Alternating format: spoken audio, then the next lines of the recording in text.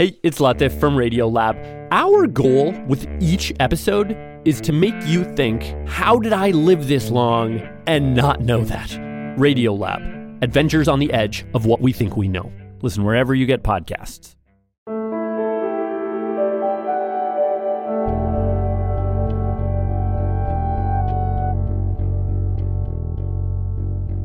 It's The Takeaway. I'm Melissa Harris Perry. Last Monday, parts of Syria and Turkey were once again struck by a fatal earthquake, this time of a 6.4 magnitude. And this time, the epicenter was in Turkey, about 100 miles south of the epicenter of the first two massive earthquakes that hit just 2 weeks earlier. This latest quake killed at least 8 people and injured hundreds more. Among those hurt were some residents who had just returned to homes that had withstood the first two series of quakes, only to be trapped in their collapse after the third. One video captured travelers in Hatay's airport crouching for cover through the tremors.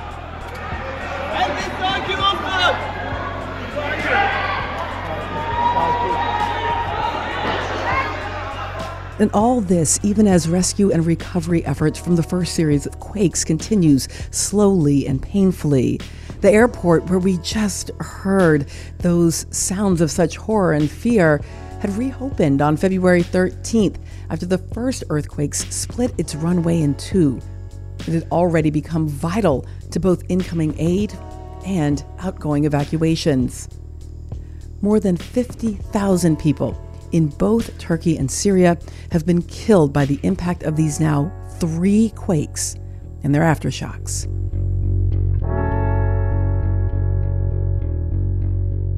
With me now is Shirin Jafari, reporter covering the Middle East at The World.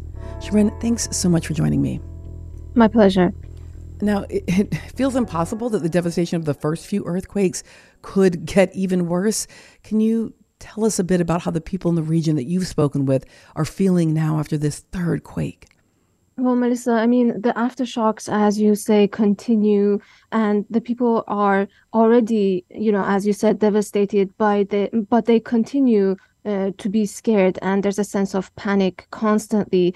The head of Turkey's Disaster and Emergency Management Agency has said that, they expect these aftershocks to continue for another 2 years.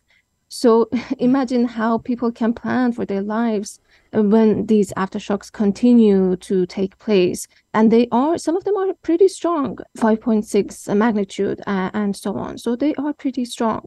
The needs are huge. Thousands of people have been made homeless. They've been displaced. They have no jobs. They've lost their businesses. Infrastructure like road and water and electricity, those still need to be repaired. And, some of the most affected areas from videos that I've seen have turned into ghost towns because people have basically left. They've left to stay with relatives if they have, other places to stay because their homes are just simply not livable. But again, these aftershocks continue and the sense of panic continues.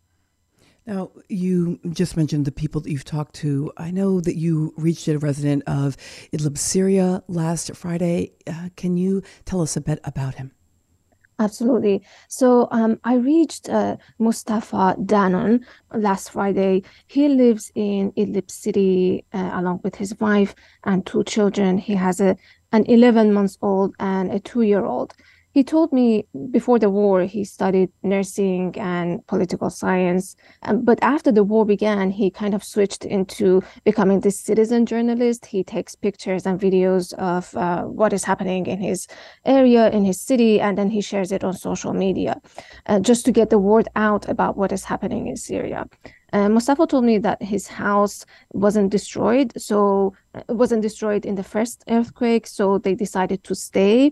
But given all the aftershocks, they are really scared. And one of them happened last Monday. That was a 6.4 magnitude. And here's what he told me about that night. I started to feel really scared, really afraid. We have to find a safer place. All of my relatives are now in their farms. Mustafa told me that a lot of people are now living in between their homes if they're standing, and their cars and tents pitched outside in the open farmlands. He said some of the people spend their days in the home because they need, their basic stuff, and then they move outside in the tents at night because they're scared that, an aftershock is going to happen at night when they're asleep.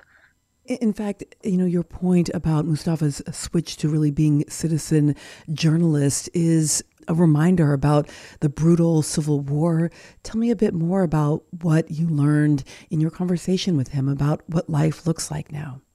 Absolutely. This war has been going on for 12 years. That is a really long time. A lot of people in this part of the country have been displaced many times over. And Mustafa told me that Syrians in this part of the country are used to receiving death from the skies. He was referring to, fighter jets dropping bombs.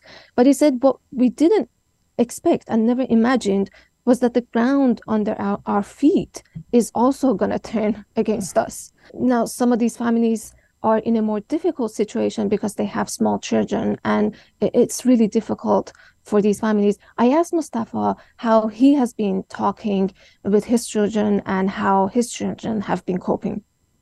They don't know about scared anything, but actually I'm scared about them because I have to protect them. I have to take them to safe places. When I feel aftershock, I carry them and go out of the house. Now, I know also, Shirin, the last time that you were with us here on The Takeaway, you spoke about the difficulty of being able to get aid into affected areas. I mean, we hear from Mustafa about these challenges, and yet we also know that aid workers are having challenges. Have there been any meaningful inroads, infrastructure into these areas?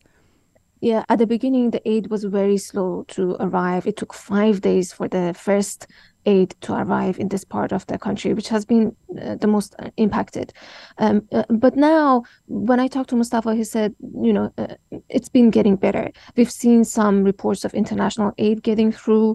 The European Union said this week that some aid has arrived in Damascus.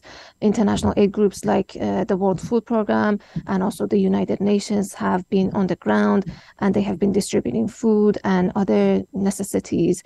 Bashar al-Assad, the president, has allowed aid to cross into Turkey from the border.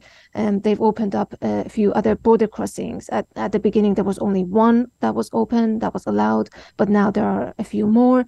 And he has also allowed aid to get into that part of the country through the south, through the government-held areas, which is called cross line. This is when aid crosses the line between government-held areas and into the opposition-held areas. So we've seen some of that happen. But when I asked Mustafa how he feels about aid and help coming from the Assad government, this is how he responded.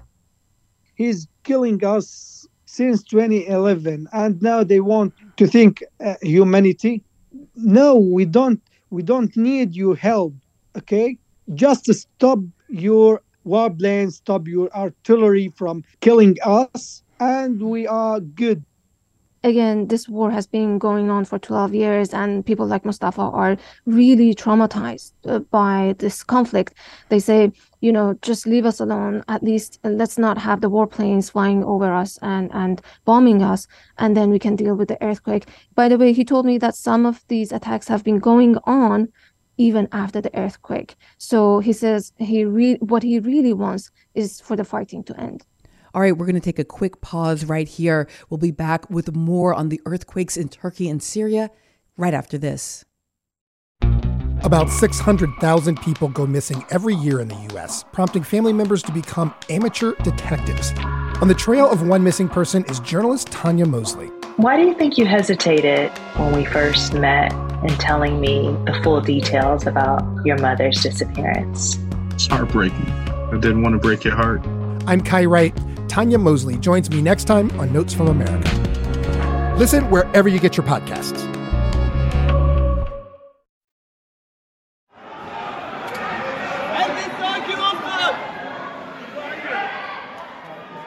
Shirin Jafari is a reporter covering the Middle East at The World. Turkey, which was the epicenter of this latest smaller quake, has not been in the midst of a brutal civil war, and yet we still see painfully slow government relief and rescue. What's happening in Turkey? Well, the search and rescue efforts have been stopped, and now the focus is on helping those who have survived to have shelter, to have food, to have a place to stay. There's a lot of anger and grief about what happened in Turkey because a lot of these houses that were destroyed were sold to people as being earthquake safe. But as we saw, a lot of them crumbled and they were not safe. And, of course, a lot of people who paid for these houses and buildings are really upset and they want justice, they want answers. In the midst of this kind of human suffering, it feels almost icky to talk about the politics, but there is a politics here. And Turkey's president is up for re-election. Do you have a sense of how this has affected the political situation in Turkey? Yeah, of course. I mean, the elections are supposed to be held in June. There were some debates about whether Turkey should hold elections, given that this part of the country has been impacted so severely. There are questions about whether people can get to polling stations and an election can be held. But so far, it sounds like Erdogan is determined to go ahead with these elections. And he has acknowledged that there were shortcomings at the beginning, shortcomings in terms of the government's response. And his critics have been seizing this moment to question his leadership. A big part of that is that the government has issued over the years thousands of these so-called amnesties for buildings to be built without the required permits and standards. And Erdogan has been trying to push back against these criticisms, and he has launched a temporary wage support program. This is for people who lost their jobs and businesses. He has also banned layoffs in 10 cities that were most affected. This is again to protect workers, and he has promised financial support for those who have been affected in the earthquake. And he said, we're going to rebuild as fast as we can. Turkey is going to rebuild, it's going to come back. So it seems like so far he's in damage control. But like I said, there's a lot of anger and resentment. But, having said all of that, this is not the first time that Erdogan faces major challenges as a president. You might recall that in 2016, he faced an attempted military coup. He survived that coup, not necessarily by changing people's minds about himself, but by unleashing a huge crackdown on opponents and critics. But, he does what he needs to survive. And we have to wait and see how he does this time around. Shirin Jafari is a reporter covering the Middle East at The World. Thank you so much for joining us again here on The Takeaway, Shirin. You're welcome.